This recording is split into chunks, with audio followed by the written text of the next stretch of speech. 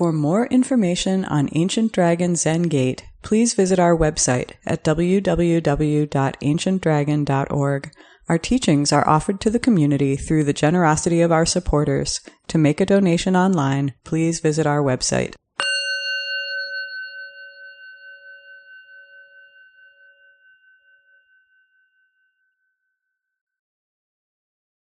The unsurpassed, profound, and wondrous Dharma is rarely met with even in 100,000 million kalpas.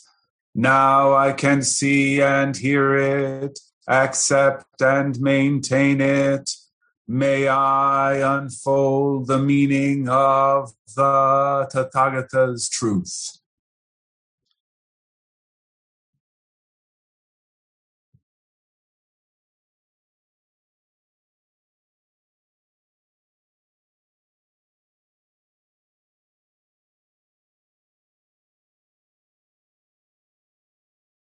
And when Taigen is ready, he'll begin the Dharma talk.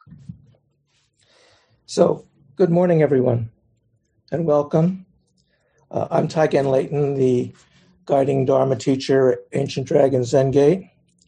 I want to welcome Professor Kathy from the McCormick Seminary in Hyde Park and all of his students. And I want to make some form announcements before I begin.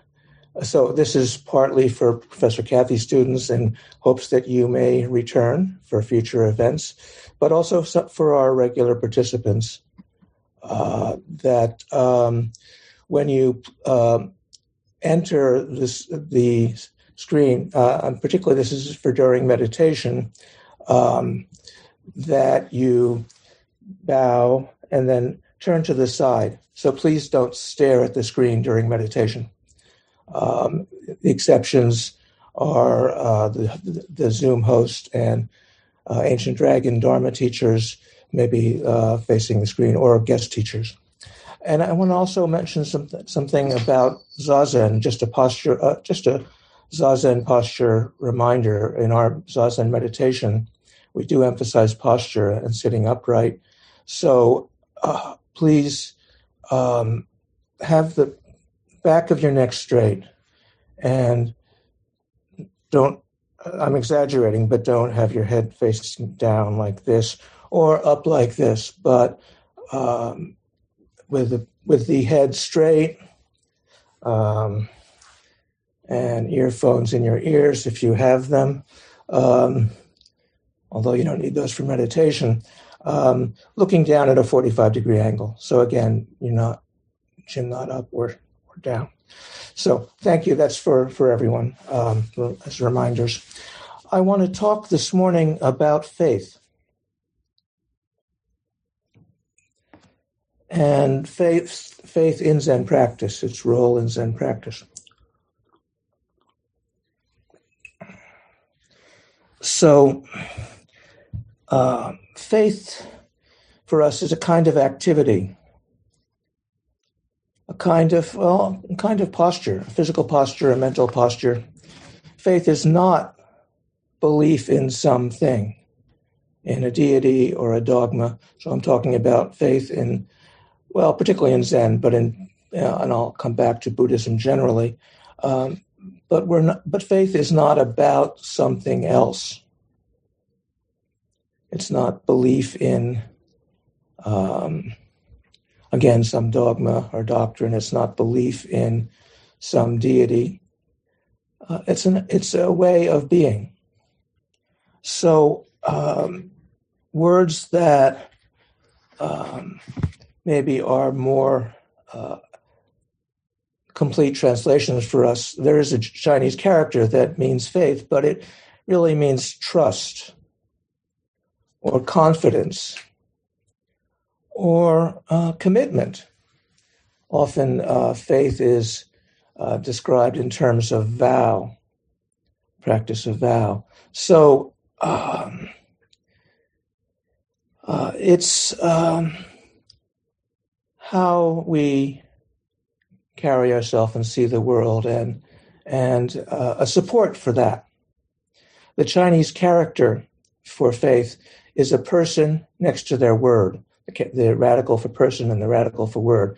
So it's standing by your word. There's one way that we might understand faith in the Buddhist perspective, in the East Asian perspective. Again, not belief in something else. So, during this past challenging year, many people have suffered horribly with COVID and other medical issues, with economic issues, loss of jobs. This has been a difficult year, and even for those who are privileged to not have some devastation, this has been a difficult year. So faith is very relevant, and still we're not finished with the pandemic and all the other pandemics, climate crises and pandemics of racial injustice, all of these situations that beset our world. How do we find our confidence, our faith, our trust, our commitment to continue our practice? So in the practice we do here is Zazen meditation and Zen in the tradition of Eihei Dogen, the founder of what's now called Soto Zen in the early 13th century. And I'm going to talk about some of his writings about faith. But again, faith is not about fixing problems. It's not calling on some other super being to fix things for us. Faith may be helpful. In fact, faith is helpful in terms of how we may be helpful and how we may receive help. This practice of trust, of commitment, of caring, that is faith, helps us to be available to the world and to ourselves and to our deeper selves. This is how to find our way to persist, how to find resilience in a difficult world, but also within our own personal problems, our own personal patterns of greed or grasping, of anger, of confusion. How do we respond from a place of trust and faith? How do we trust something deeper that's not separate from us? This is what faith is about in Zen practice. How do we find ways to support each other? How do we use our commitment and trust to be helpful? So this is a big question. One of Dogen's essays was called Deep Faith in Cause and Effect. So this is about actually trusting the world, trusting ourselves, trusting reality. Cause and effect is the basis of the Four Noble Truths, the basic teachings of Buddhism, that our actions have effects. And everything that happens in our life and in the world is a product of various causes. So to have faith in and trust in cause and effect is the basis of our ethics, actually, that we realize that what we do has an effect. So we need to be attentive and careful and trust. So none of this is separate from this deeper faith and commitment. So I'm using the word faith,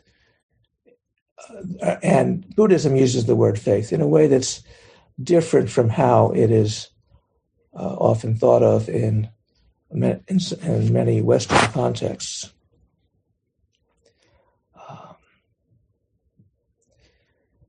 So there's also faith that arises from Zazen, from this upright sitting meditation that we do, where we just sit upright and pay attention to thoughts and feelings. Don't get obsessed by them. Just let them go. They come again. Be aware of our sensations as we are sitting upright. Be aware of physical sensations. Be aware of sound around us. And especially we focus on our breathing sometimes, just to be aware of inhale and exhale and to enjoy our inhale and exhale. This practice is the source of faith for us. We can connect with some greater wholeness. So we have faith in cause and effect, but also faith in something that goes beyond just the phenomenal world. We gain through Zazen a sense of something that goes beyond, of something ultimate, some ultimate awakening. So doing this practice, we are part of the Bodhisattva way, caring about the situation of the world, trying to support everything to awaken. So we will chant at the end the 4 Bodhisattva vows. Beings are numberless, we vow to free them. Delusions are inexhaustible, we vow to end them or to cut through them. Dharma gates, gateways to the Dharma, are boundless everywhere. Formal teachings and informal teachings. And we vow to enter them. And Buddha's way is unsurpassable. We vow to realize it. This practice of vow is the practice of faith, that we don't, again, faith doesn't mean that we call on something else to fix things, but that we realize that there is this deeper sense of, I would call it wholeness, this greater wholeness. And it's always available. It's always there. So I've talked about the very first time I had Zazen instruction from my first teacher, and I had this experience of, it's okay. So often people come to practice because of some problem in their lives or problem in the world. I was actually in a pretty good place in my life when I had my first Zazen instruction. Of course, I had problems later on. But this feeling of, okay, I can just sit upright and be here and be here and just be here. And something is okay. This doesn't negate all of the different sufferings of the world that we have to attend to in our bodhisattva practice, but also there's something that goes beyond. And knowing that, or having some glimpse of that, gives us a kind of sense of possibility, of commitment, of vow, of trust that allows us to be more effective in being helpful with ourselves and with all beings. So, of course, there are some forms of Buddhism that seem like they are talking about faith in something else. In Pure Land Buddhism, which goes back to India, but is maybe the dominant form of Buddhism in Japan, the various Pure Land schools, they call on Amida Buddha. They call the name Namo Amida Buddha, one of the many, many different Buddhas that are part of our tradition. And, it may be that people who do that are calling on Amida Buddha and feel like Amida Buddha may come and help them. But it's deeper than that. It's about just being in connection with Amitabha Buddha, the Buddha of great light. So our faith is about a sense of connection, a sense of wholeness, a possibility of practicing kindness and caring and awareness, and going further and deeper in that.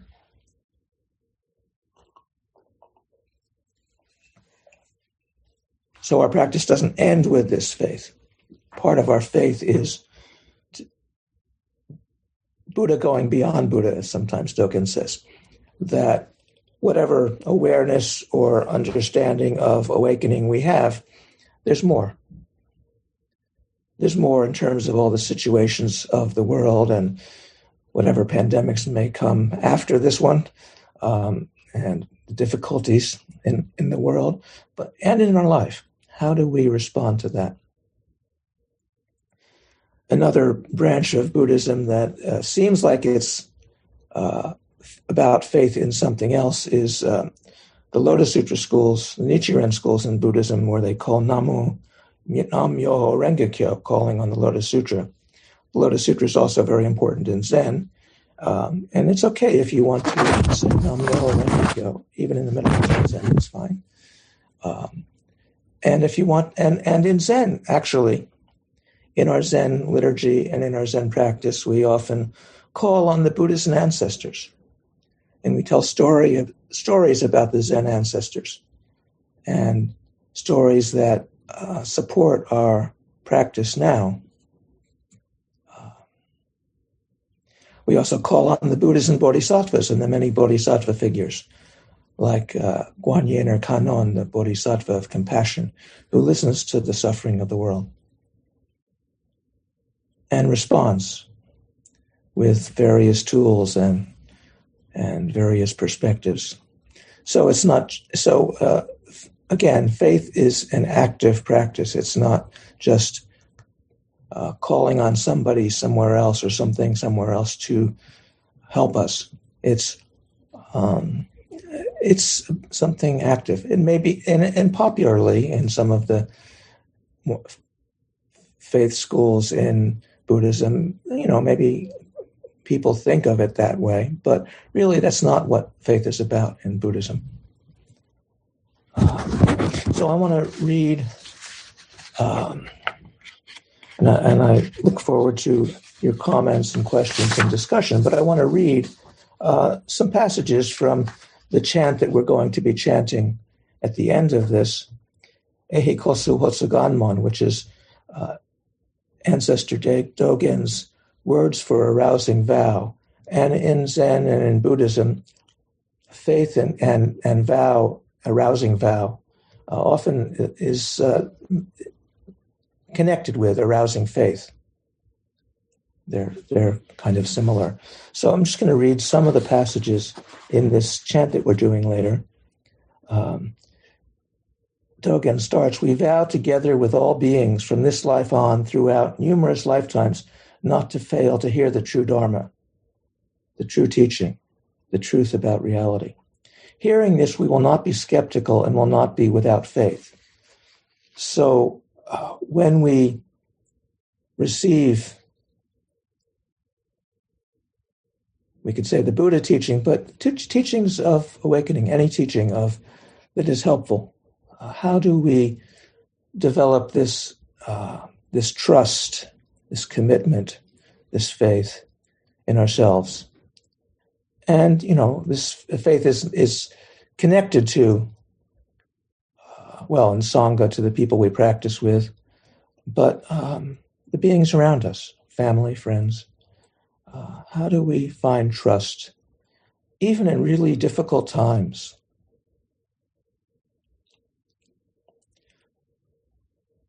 It's difficult. It's hard. Many people are still suffering. It looks like the pandemic will be over. People are, I've received 2 vaccines myself, so I'm happy that, and many of us have, and I'm happy that this pandemic may be over in the foreseeable future, and we can go out and hang out together again. It's been a long year.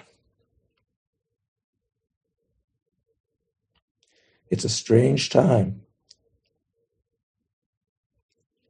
I wonder if there will be great literature or films or poetry about, and I'm sure there already is, about what this is like. to be quarantined for a year. So we have this Zoom screen, and I can see all your faces. It's neat. And actually, as you know, we lost our physical temple up on Irving Park, where Professor Kathy has been, maybe some of the students. It just wasn't COVID friendly. And we are starting a process of looking for another larger space that will be more amenable to future vaccines, future pandemics. So it's been over a year since we met in person. It's strange. And yet this Zoom world that we are all now in has had its benefits. People from all the way down in Hyde Park can come without having to find transportation. And we've had people from, a couple dozen different states. Nathan's here from Michigan. Hi, Nathan. And we have regular participants from Argentina and from Israel. And anyway, we actually are, through this Zoom event, we are more deeply connected with many beings. More people are part of our Sangha. And when we find our new temple there, we will continue to have this online presence that allows people to come from a distance. Going back to Ancestor Dogen's words for a rousing vow, he says, although our previous evil karma has greatly accumulated, producing causes and conditions that obstruct the way, may the Buddhas and ancestors who have attained the Buddha way be compassionate to us and liberate us from our karmic entanglements, allowing us to practice the way without hindrance. So this is about faith. And he's calling on the Buddhas and ancestors. And in our scriptures, we have Buddhas from many different dimensions, many different solar systems, from Buddhas and Bodhisattvas popping out from under the ground, Buddhas and Bodhisattvas everywhere to help us and for us to support, and also ancestors to look back and be inspired by. Our great Zen ancestors, we sometimes chant their names, but also the ancestors of culturally who support us in our various activities. But he talks about our previous evil karma greatly accumulated, producing causes and conditions. So part of the practice of faith is to be willing to look at that, to trust that we can do that, to trust that we can see all of our different graspings and anger and aversion and know how to respond to them without being caught. This is a big part of the work of Zen practice and the faith of Zen practice. So, and then at the end of this chant, Dogen says, quietly studying and mastering these causes and conditions, one is fully informed by the verified Buddhas. So faith includes allowing ourselves and each other to be informed, to be confirmed, to be aware of all the Buddha beings in our world, on our seat, all around us, this awakening mind that is always present and that we need to actually engage. It's not enough to think that it's there, so I don't have to do anything about it. This is, again, this faith is active practice. With this kind of repentance, Dogen goes on, and talking about the importance of repentance in our practice. So we'll chant about the ancient twisted karmas after this. With this kind of repentance certainly will come the inconceivable guidance of Buddha ancestors. So a big part of faith in our Zen practice is that there is this inconceivable guidance. In one of his writings, Dogen talks about how the person in Zazen and the environment, grasses and trees, mountains and rivers, and even fences and walls, things that we may think of as inanimate, support us, and we support them. This is a radical claim. He says it's inconceivable. We can't understand it with our conceptions, but this is Dogen's claim about Zazen, and I think many of us get some sense of that the world offers us support, and our practice supports the world in ways that we can't necessarily be aware of. Then, Dogen says, confessing to Buddha with mindful heart and dignified body, this upright mind and body, the strength of this confession will eradicate the roots of wrongdoing. This is the one color of true practice, the true mind of faith, the true body of faith. So our faith is about facing the reality, acknowledging the reality of our limited human awareness and habits, but also with this sense of this awakening heart that goes beyond. So this is a little bit about faith and what faith means in Zen particularly and in Buddhism.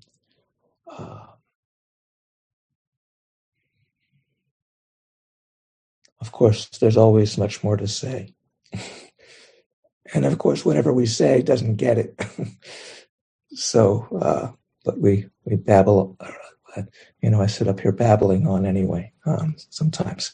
But I'm going to stop now.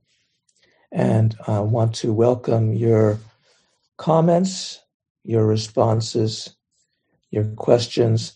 So, David Ray, would you help me? People who are visible can just raise your hands. You can also go down to the participant window and click on that. And down at the bottom of that, there's an option to raise hands. So you can raise your hand that way, or you can raise your hand physically. And I'm really interested in your comments or questions or responses to this Zen way of understanding faith. Please feel free.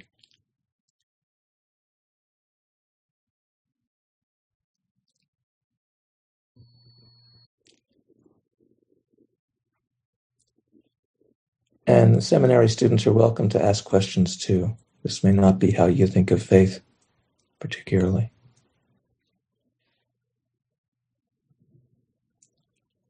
Again, I have a question. I can't call on myself. Yes, you can. Oh, well, as a Zoom host, technically I can't. But I'd like to ask you about the category of skepticism. In Western thinking, there are lots of different versions of it. And somebody might say, well, Buddhist faith sounds pretty skeptical because it doesn't invite me to, as it were, believe anything on faith or, assent the truth value of something that I don't know. So I'm guessing that the thing that's translated as skepticism probably means something a little different from what I might be thinking in Dogen's text. Is it negative kind of skepticism or something else? Yeah.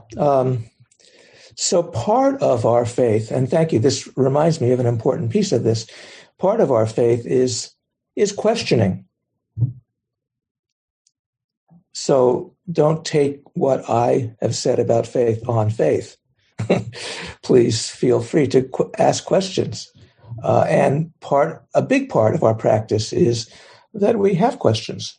And the body of Zen literature, all those teaching stories and the koans are about students asking questions to their teachers or teachers asking questions to other teachers. So yes, questioning is important, and even in sometimes some doubt, maybe. But there's different kinds of questioning. So I wrote a book called Zen Questions, which talks about this at great length. So you can look at that. But the questioning is our faith, that we are willing to question. We don't believe something because we hear it in some Dharma talk or we read it in some sutra. Buddhism is very empirical. Does it work in our lives? But there are different kinds of questioning. So skeptical questions are questions that maybe take away our faith, that make us feel like our commitment, our vows, our practice is not helpful, that there's nothing we can do, that it's easy to feel like the world is such a mess now that there's nothing helpful to be done, and so forth. And again, faith is not about knowing that we will fix things, but our positive activity and our positive awareness does have an effect. So it's fine to question this. In fact, we need to question this to develop faith. But and faith includes this kind of questioning. But skepticism here is skeptical faith. There's a particular Sanskrit word for this. I forget exactly. Vitarka, I'm not sure. Maybe Hogetsu knows. But it's debilitating questioning. Questioning, skepticism is questions or doubts that kind of demean us. So that's my response. So Eve's hand went up, and then Lori let me know that she has a question. Who gets it? So Eve, I think, was first.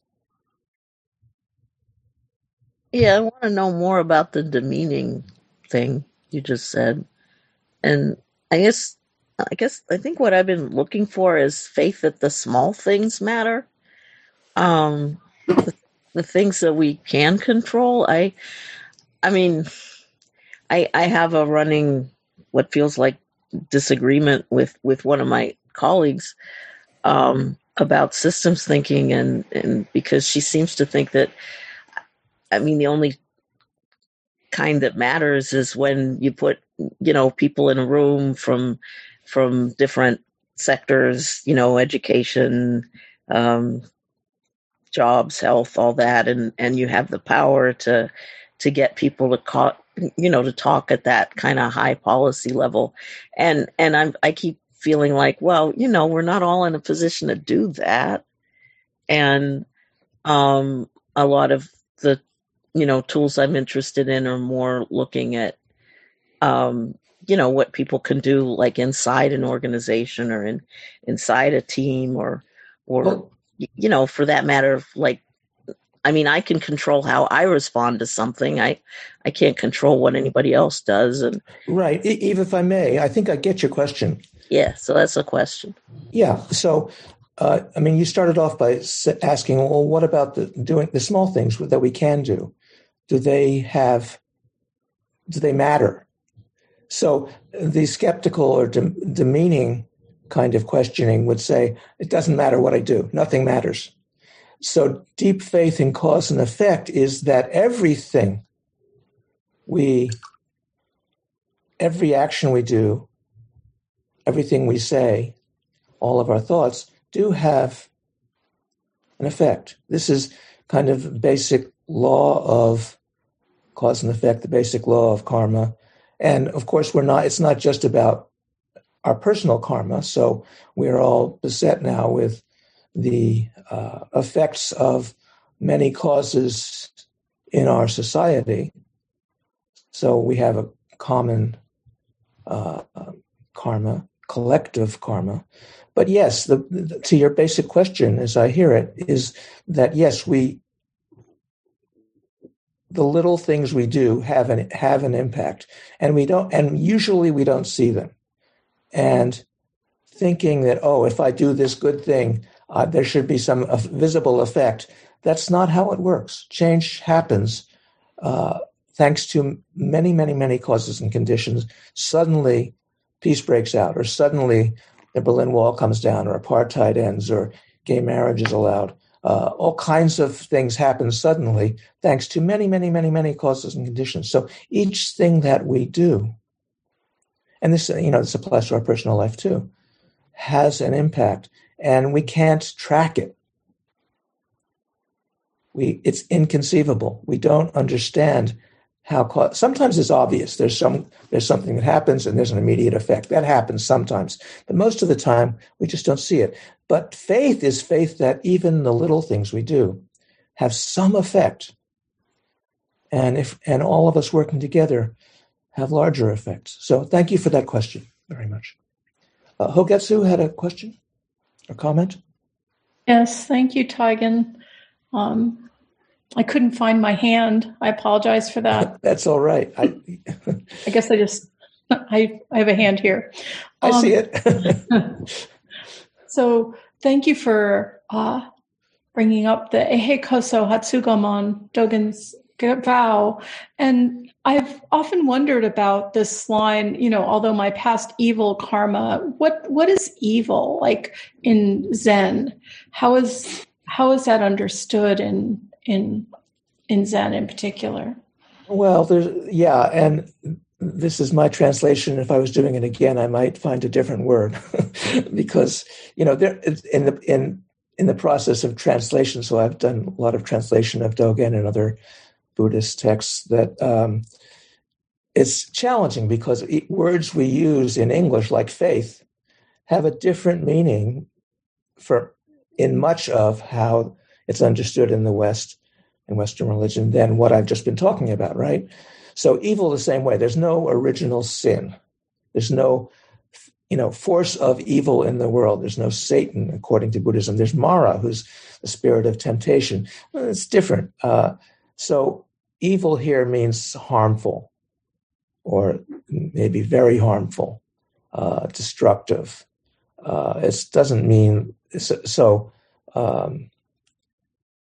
And there is a Chinese character that could be translated as evil, but in terms of Buddhist and Zen ideas, it means something that causes great harm. It's not some. Just like there's not some deity to call on. It's not some, external force, Lucifer or Satan or whatever in the West, in some Western traditions. It's not some absolute evil. It's just very harmful causes and conditions. And to confess those is to acknowledge them. And then the practice is, well, what do we do to help use our awareness of that to be helpful? How do we help rather than cause further harm? Does that cover your question? I think so. I thought about because sometimes a word like unwholesome comes up. Good. Around karma, but evil is, I don't see it very often. And other people have translated the Ehe Koso Hatsugamon with this word evil in that position. So I was, it's just interesting to me. Yeah, unwholesome is another word for this, but maybe not strong enough, And that Chinese character is translatable as evil, but it's not evil ontologically in the Western sense. It's just really bad actions or thoughts or speech, hate speech. Hate speech that encourages terrorist activity against certain beings or people. It's that kind of thing. So we could say that's evil, but anyway, it's not about some evil being somewhere out there in the world. So thank you for your question. I think Nicholas was next, and then Danushka. Okay. Nicholas, hi.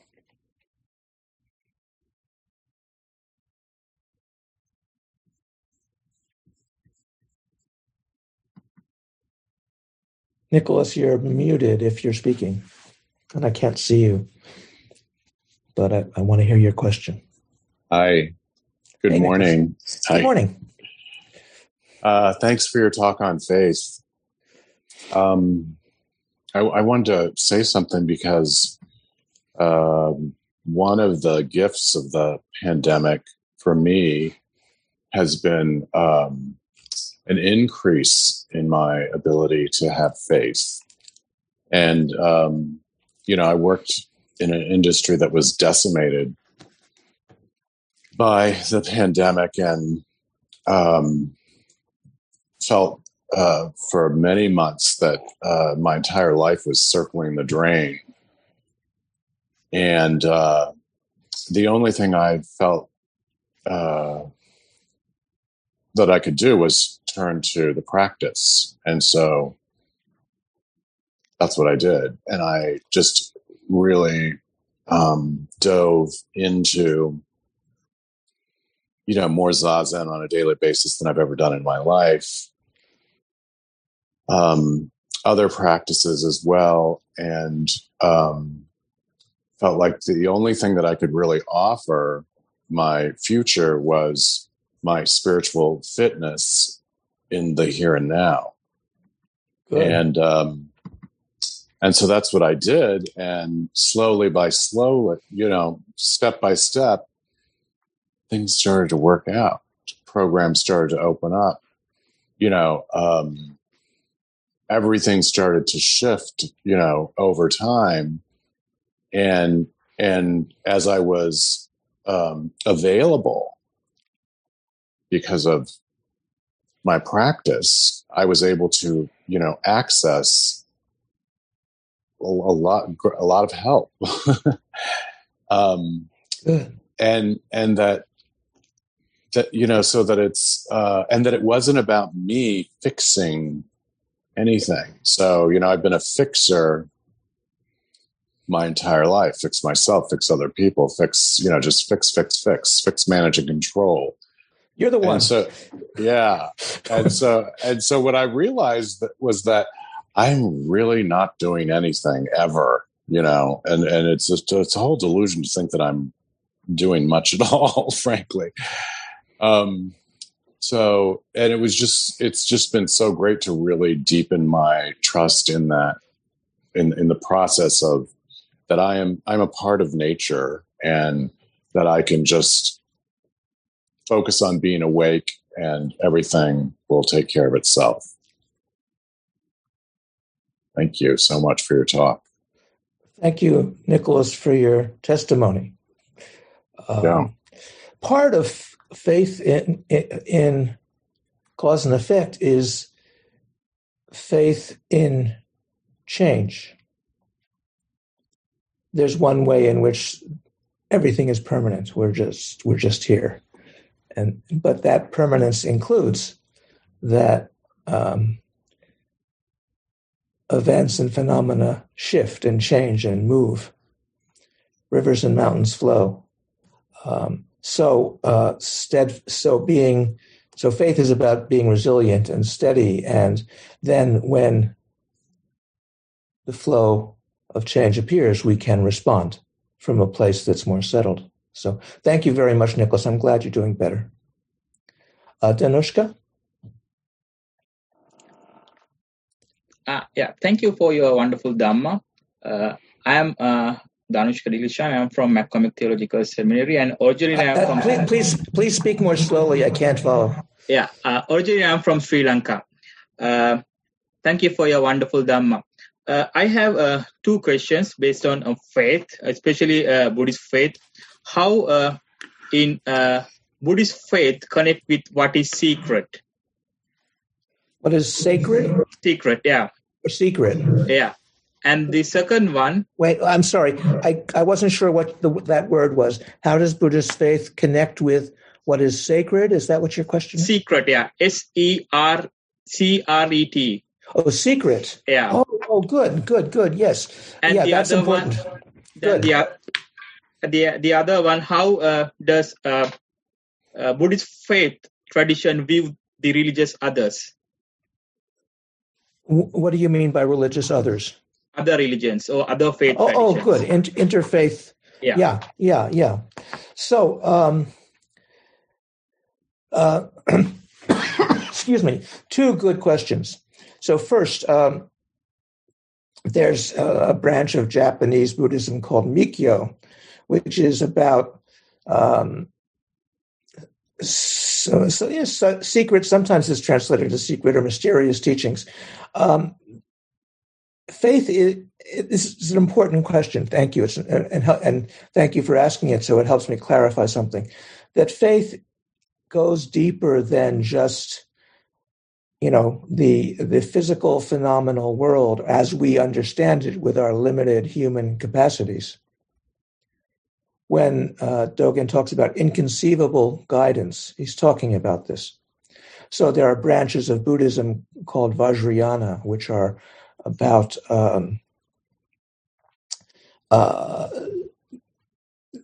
this kind of what's sometimes called hidden practice. And faith is very much connects with these non-apparent events or activities or realities in the world. This is in some ways the heart of faith, that we see that we trust, that we're committed to something that goes beyond what is obvious, what we think is the reality based on our just limited human capacities. Even if we're very well educated and very smart and very, knowledgeable about a lot of things, there's a limit to what we can know given our human limitations. But faith is trust that there is something deeper, and we have a sense of it. We get glimpses of it, or sometimes we get very clear visions of it. But faith or commitment or vow in this sense that I'm talking about in Buddhism is exactly about being open to that. So thank you for your question. Secret is one word. It's also that which is mysterious, that which is that goes beyond. Or esoteric is a word that's used. So our practice and Soto Zen practice is very much is connected to this Mikyo or esoteric background of all of Japanese Buddhism, and of course it goes back to original Buddhism too. The Buddha did not answer some questions because they weren't particularly relevant to practical helpfulness. But he didn't deny that there are deeper realities. And in the Mahayana Bodhisattva Sutras, there are many fascinating, visionary examples of Buddhas, Bodhisattvas, awakening beings, other beings who exist in other dimensions that we are not aware of and come to hear the Buddha. So yes, that which is quote-unquote secret is very much part of what we trust and part of this faith that I'm talking about. So thank you for that question. Your other question was about relating to other kinds of teachings. And, so I can't speak for all of Buddhism and for all of Soto Zen, but even though I'm an authorized teacher in Japanese and American Soto Zen. In the modern context, we are very concerned with interfaith work and connecting with other spiritual perspectives. So I'm very glad that Professor Kathy is here with his students and from a different perspective and listening to our perspective. But that doesn't mean that I don't respect other perspectives on what is reality, what does it mean to be helpful, how do we see the deeper realities. So especially now with all of the hate speech that's part of our culture, attacking Muslims, attacking Asian Americans now, of course, attacking Black people. It's so important that we talk together from different spiritual traditions. And we don't have to, this is a practice, engaging with spiritual others. It's not that we are trying to persuade or convince or convert others to agree with our perspective. It's about listening to the plurality of perspectives. And I have been a professor of history of religions and taught about other religions. And in others, I find in other spiritual traditions and in other branches of Buddhism, things that are very valuable that help inform what it means that I'm a Soto Zen teacher. So listening to each other is an extremely helpful practice. And it's part of a deeper faith, that our faith is not as opposed to other versions of faith. So thank you for that question as well.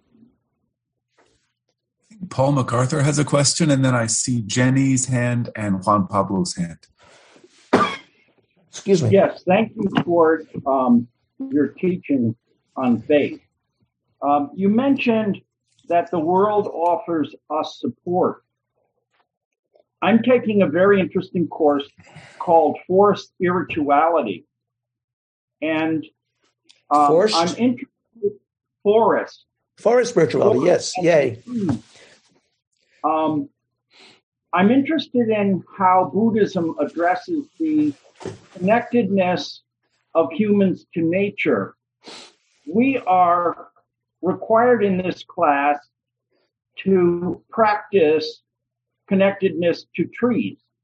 And we were asked to find 5 tree friends and visit them 5 times before May 1st. I visited twice, and we are to view the tree and then listen to the tree to see if it's talking. And I'm now hearing the trees talk. So how does Buddhism address this connectedness? Wonderful question, and that's a wonderful practice. So I would encourage all of my students to go out and befriend trees and listen to 5 trees. I'm not very good at foreign languages myself. So, I don't know that I would understand the language the trees speak to us with, but I know that they speak to us. So Buddhism particularly is non-anthropomorphic. It's not about human beings. We talk about all sentient beings. And sentient is a controversial word. So we know now that trees and forests are intelligent. That forests are an ecospecies that actually have awareness, and that trees of different species actually within a forest connect with each other. And there's wonderful information now about how, some of it is through fungi under, I forget the term, that there are channels of communication within a forest, maybe between different forests, where trees can actually give information and support and listen to each other. So part of what, so Dogen particularly talks about Buddha nature, and he talks about all beings Buddha nature. And so Buddhism generally and Zen particularly is, again, not about just human beings. Of course, it includes human beings. Here we are. We're all more or less human beings, so we pay attention to what goes on with human beings. But Buddhism, going back to its very beginning, the Buddha sat under a Bodhi tree and awakened. And one of the stories about that is when he saw the morning star, he touched the earth. And the earth witnessed that he was, yes, an awakened person, awakened one, a Buddha. And sometimes it says an earth goddess appeared to confirm this. And there are practices in Buddhism of planting trees, very important, and of actually I think in Thailand there have been monks who ordained trees, made trees, priests or monks, and robed them to prevent loggers from cutting them down, because the loggers were nominally Buddhist and they wouldn't cut down a tree that was actually a monk. So there's a long tradition in Buddhism of connecting to all beings beyond all sentient beings, of course. Animals and plants that we now know are intelligent and sentient, and even mountains and rivers. So one of Dogen's famous texts is the Mountains and Waters Sutra, where he talks about how mountains flow. And so, yes, this is very, very basic to Buddhism. And, it's related to faith because our commitment and our vow and our trust in reality in Zen practice and in Buddhism is that we are connected to all these beings, including the trees around us, and that they support us. One of Dogen's first writings, he talked about when one person, just to paraphrase, when one person sits in zazen, even for a little while, all of reality awakens, including grasses and trees, mountains and waters, the earth, and fences and tiles. So our connection to the phenomenal world is essential to our practice. So thank you for your question. I could keep talking about this for some hours, but I'll stop because there are other people who have comments or questions, including Juan Pablo, who's an expert in forest awareness. But I think Jenny is first. So Jenny, you have a comment or question? Yes, thank you. You used a phrase in your talk that really caught my imagination, and that is Dharma gates. And so I was wondering is that it just anything that points you along the way of the Dharma, or is there something more specific about that? Thank you for asking that. Yeah. So in some versions, it's just, Dharma teaching, sutras are boundless. We vow to study them. Excuse me. But I think we understand that more widely. So each situation can be a Dharma gate, can be a gateway to Dharma. Means the teachings, specific teachings, Buddhist teachings. It also means truth. It also means reality itself, or the truth about reality. So for Nicholas, the pandemic has been a Dharma gate. It's helped support him in his practice.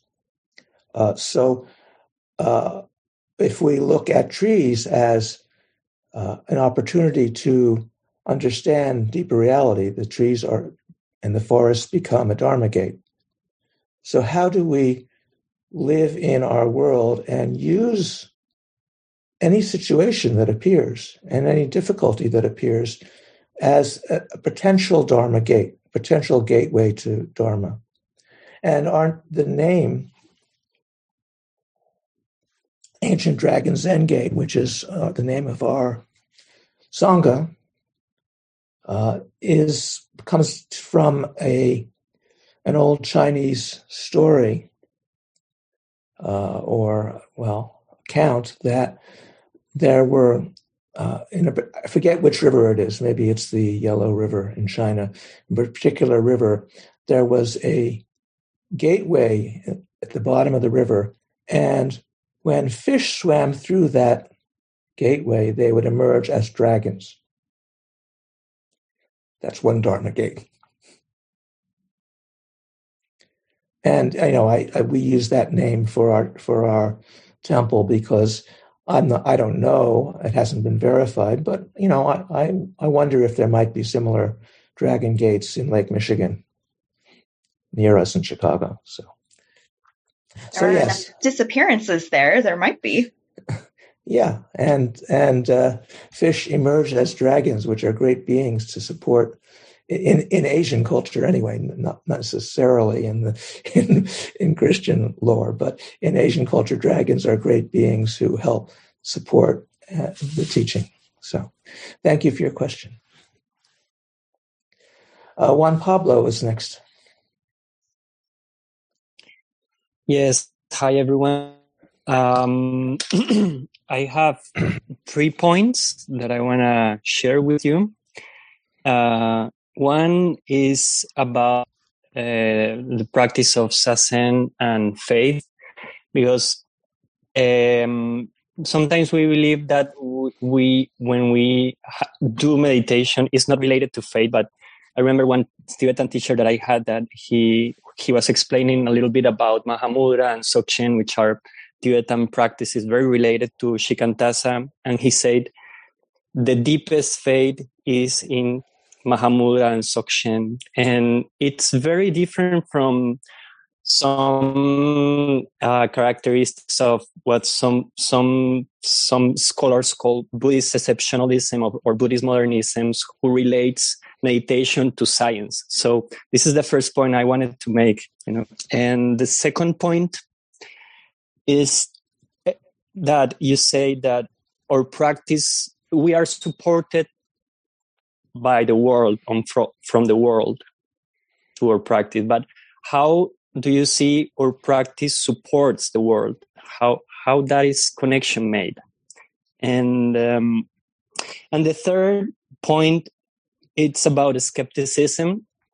I don't know if you know that skepticism was a Greek and Roman school in ancient philosophy, and I think it's related to faith, because when we consider or practice not related to some certainty but to faith, we are open that there are other gates, there are other ways. So I don't think skepticism diminishes or I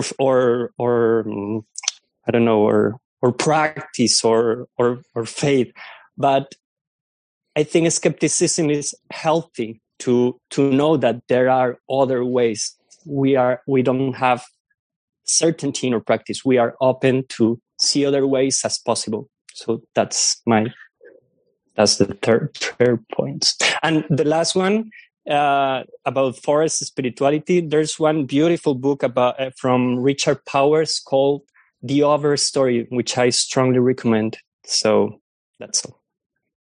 Yeah. Thank you, Juan Pablo. And Juan Pablo particularly is a great scholar of forest spiritualities, and is coming to us from the southernmost part of Argentina. So it's great to see you again. I want to respond to your last question first. So this is a problem of translations. If you use the English word skepticism, I'm trying to translate a particular Buddhist issue of doubt or questioning, or it goes back to Sanskrit.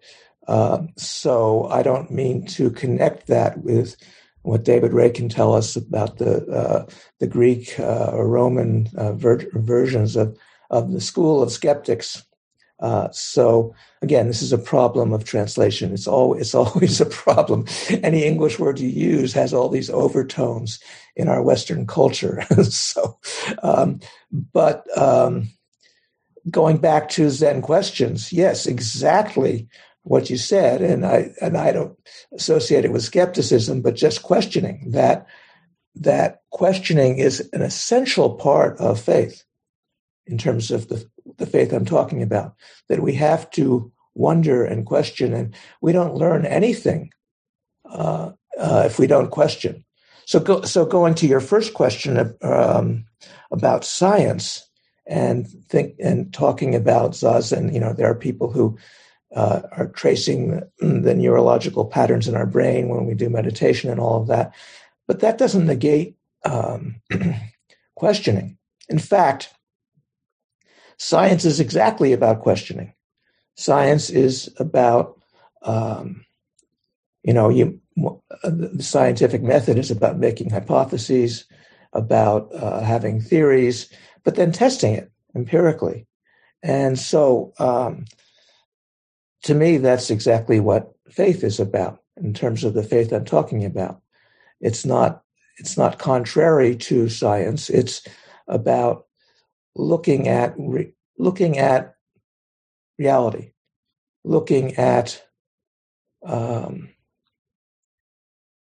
awareness, looking at how we function helpfully in the world. And so we try things. So I would, one analog to science in Buddhist teaching is skillful means. The Lotus Sutra is a big source of that. But skillful means is that we try things, trial and error, and for different beings, for different people, maybe for trees, for forests, for mountains, different teachings may be helpful. So we have to look at what is skillful, what is helpful, what helps to foster awakening, to foster liberation, to foster kindness and compassion. And we try different things. And some things work and some things don't work, and then we try other things. So that's the practice, the bodhisattva practice of skillful means. So I think that's very much related to scientific method, to looking to see how we understand the world. And science is supposedly objective, but actually in science now, Heisenberg principle and other scientific, current scientific awarenesses have shown that when someone observes a phenomena, it changes the phenomena. There's no outside objective ultimate phenomena that we are relating to. Our engagement with reality, according to science, changes reality. The observer of a phenomena changes that phenomena, how that observation works. This is a quote-unquote scientific analog to the very process I was talking about in Zen of inconceivable guidance. We are supported by forests and trees. We can be informed by forests and trees. We don't know how that works exactly. Scientists are actually developing some awareness of how that works and how trees in a forest communicate or inform each other. But yeah, so science is not contrary to the kind of faith I'm talking about. And then you had another a question about supporting the world or being supported by the world. And I think that goes back to what I was just saying, that our engagement with the world changes us as well as our engagement with the world changes the world. So if we're questioning and listening to the trees and to other people, we become more informed about ourselves and about reality. So thank you very much, Juan Pablo.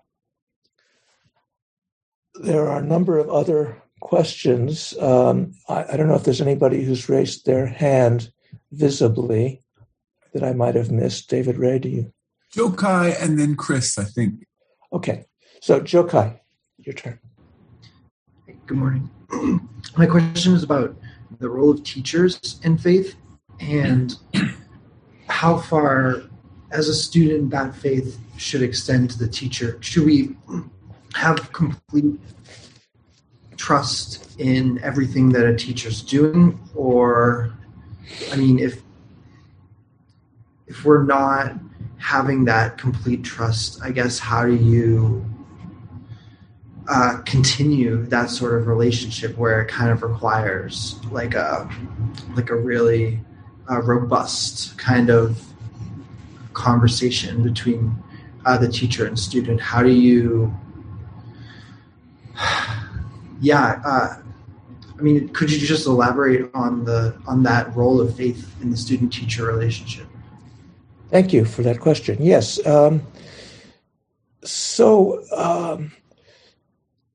It's in Zen particularly, it's important to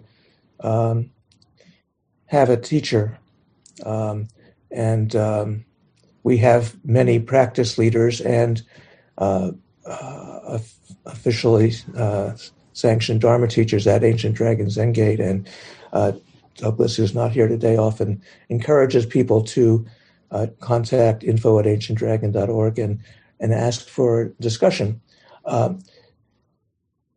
Again, it's not what we might call blind faith. It's a mutual process, teacher and student.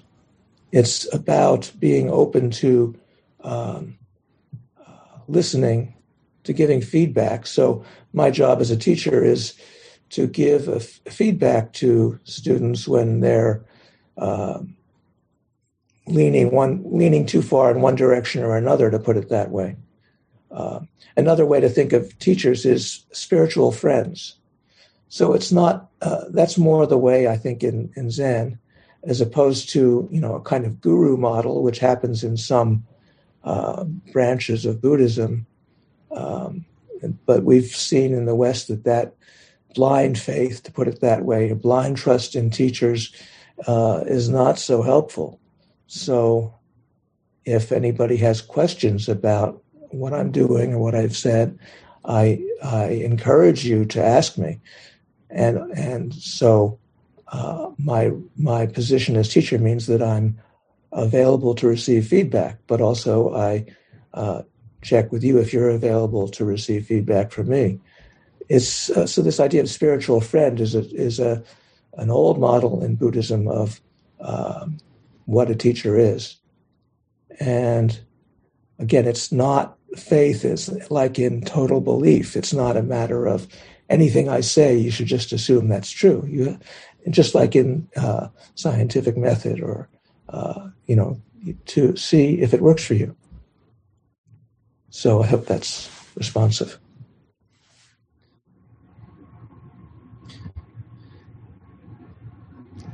Anything else, Jokai, for follow up? I mean, and if it's no, that you answered my question. Thank you. Okay. I don't see any hands up. So, Chris. Chris, yes, go ahead, Chris. Thank you, Taigen, for your Dharma. I wanted to mention something that Brian Taylor said in a talk recently about faith that I found helpful, and wanted to ask for your comments, that faith is more than a thing, is really a verb. It's an action. So rather than faith, it's faithing. Likewise, I don't have sit, I'm sitting. I don't have zazen, I'm practicing zazen. So the activity of it, faith, rather than something that I have, I think is helpful, at least for me, and I would appreciate your comments. Thank you. Yes, I totally agree. So I like gerunds because they're active. So faith is not a thing to get. Faith is not some object to acquire or to act on. Yeah, it's, as I tried to say at the beginning, active faith. It's an activity. It's a way of being. Yes. And in fact, in Buddhism, there are no objects. Again, all of this has to do with how do we translate different traditions into different languages, where the new language has various biases. So faith is an activity; it's not something to act on. Japanese is kind of cool this way because any noun you have, you could add saru at the end and make it a verb. So I forget which would be the Japanese word for faith, but shin is the Sino-Japanese. But anyway, faith saru means to do faith. So Japanese is very convenient that way. Not that that's always how it's used, but yeah. everything we think of as a thing is actually alive. That's part of the point. And that goes back to Paul MacArthur's question about trees and about the so-called non-humans, the non-anthropomorphic aspect of this, which is that everything is alive. The mountains and rivers, we've already confounded our sense of intelligence by learning about the awareness and communications and interactions of trees and forests, as in the book The Overstory, but and more nonfiction scientific books that have come out recently. But everything is like that. So to go and find a tree that you can commune with and listen to, I would say if you find a rock, you could listen to that rock. Rocks may have stories to tell us. One of the nice things about the Zen rock gardens in Japan is that you can see rocks that have obviously been through some stuff. And you might listen to them too. But of course, we also listen to each other as human beings, because most of the time we're just human beings. So, yeah. Thank you for that, Chris. Eva Marie. Hi, thank you for your Dharma. I have a question regarding meditation. Is it different from the Mahayana tradition? Is it different from Theravada tradition or other Buddhist tradition? Or is it like just one way of doing meditation, or there are several steps? Thank you. Yes. So the practice we do here, coming from the Soto Zen Japanese tradition of just sitting, includes many of the other kinds of meditations. So there are whole huge libraries full of different teachings about meditation. And there are different branches of meditation within Buddhism and different approaches. And different approaches are helpful to different people. And part of that is the intention. So in Mahayana Bodhisattva meditation, we're sitting with all beings to benefit all beings. Of course, we're part of the all beings. There's in Theravada, it seems like the primary direction is personal liberation, and that's very important. That's part of our tradition, part of our zazen as well. So anyway, there's I can get technical about this. Technically in Soto Zen, our zazen is objectless meditation. We're not focusing on a particular object. We're just sitting and being present. Thoughts and feelings come and they go. We pay attention to it all. We're not trying to reach some particular objective either. We're just aware. We're just paying attention. Whatever's going on. If we're sleepy, we pay attention to that. If our mind is racing around, we pay attention to that. We breathe and we let go of whatever thoughts and feelings. And so anyway, that's the objectless meditation that is the ideal in Soto Zen. But practically speaking, there are libraries full of meditation objects, samadhi objects, concentration objects. The breath is a good one. Just physical sensations is another. Sound is another, ambient sound. But also mantras or lines from the teaching we can use. And I encourage people, even in our zazen, to use those when they're helpful, without focusing on them. So there's one more question, and then I want to start wrapping up. So Krista? Hi, thank you so much for your Dharma.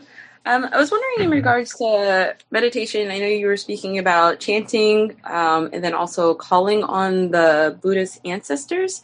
Yes. Or is that a sense of like chanting the names of the Buddhist ancestors as well? Is it something that's done specifically within meditation? Is it done outside of meditation? And how is that practiced outside of meditation, if so? Well, I wouldn't say it's outside meditation, but formally it's after. So what we do and what we're about to do, after meditation and Dharma talk, we will do a particular chant. Today, the Eihei Koso Hotsuganmon that I spoke about, and we will we do those chantings. And there are chants where we name the Buddha ancestors going back to Shakyamuni up through Dogen, and actually to Shunryu Suzuki Roshi, the founder of our branch of Zen in America. So we do have those chants, but we also have many other chants. So if you go to Ancient Dragon Zen Gate and look for chants in the sidebar, I think it might be under teachings, you'll find many different chants that we do, and we do those after meditation, but it's not separate from meditation. It's not other than meditation. So thank you for that question. And I think we should close, but since there are all these people visiting us from Hyde Park and from the McCormick Seminary, is Brian still here? Oh, no, he's not. Okay, well, I want to mention that, and I'm not sure if I see anybody else from our Hyde Park group, but we have a Wednesday afternoon event. It used to be, before the pandemic, in Rockefeller Chapel, which those of you in Hyde Park know. Now it's online, and you can go to it's every Wednesday, I think, from 5 is Zazen, and then there's a talk at 6.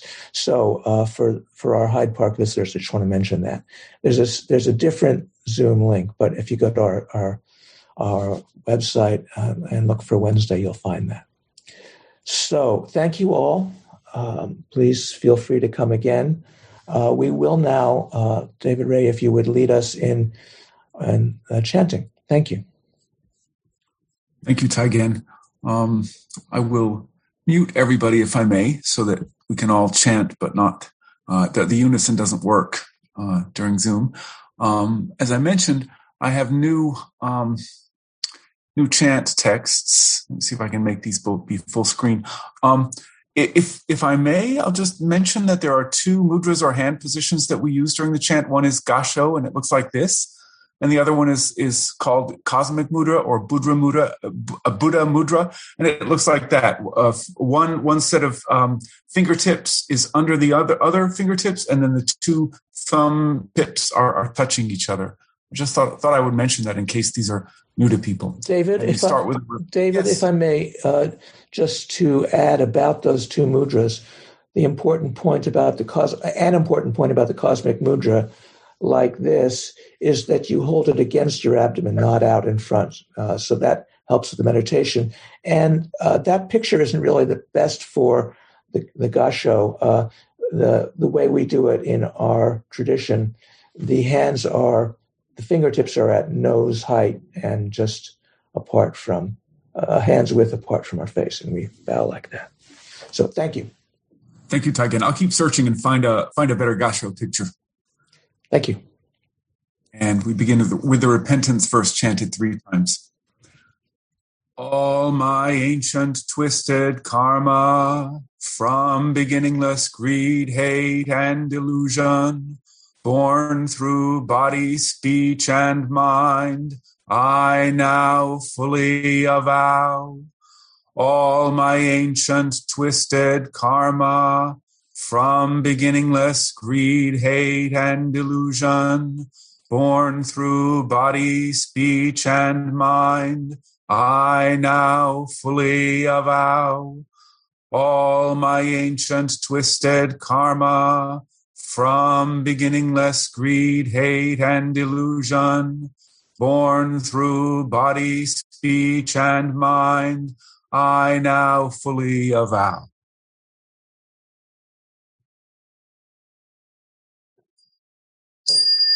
Eihei Kosu Hotsuganmon. We vow together with all beings from this life on throughout numerous lifetimes, not to fail to hear the true Dharma. Hearing this, we will not be skeptical and will not be without faith. Directly upon encountering the true Dharma, we will abandon mundane affairs and uphold and maintain the Buddha Dharma. And finally, together with the great earth and all animate beings, we will accomplish the way. Although our previous evil karma has greatly accumulated, producing causes and conditions that obstruct the way, may the Buddhas and ancestors who have attained the Buddha way be compassionate to us and liberate us from our karmic entanglements, allowing us to practice the way without hindrance. May the merit and virtue of their Dharma gate fill and refresh the inexhaustible Dharma realm, so that they share with us their compassion. Ancient Buddhas and ancestors were as we shall come to be Buddhas and ancestors. Venerating Buddhas and ancestors, we are one with Buddhas and ancestors. Contemplating awakening mind, we are one with awakened mind. Compassionately admitting 7 and accomplishing 8, obtains advantage and lets go of advantage. Accordingly, Longya said, what in past lives was not yet complete, now must be complete. In this life, save the body coming from accumulated lives. Before enlightenment, ancient Buddhas were the same as we. After enlightenment, we will be exactly as those ancient ones. Quietly studying and mastering these causes and conditions, one is fully informed by the verified Buddhas. With this kind of repentance certainly will come the inconceivable guidance of Buddha ancestors. Confessing to Buddha with mindful heart and dignified body, the strength of this confession will eradicate the roots of wrongdoing. This is the one color of true practice, of the true mind of faith, of the true body of faith.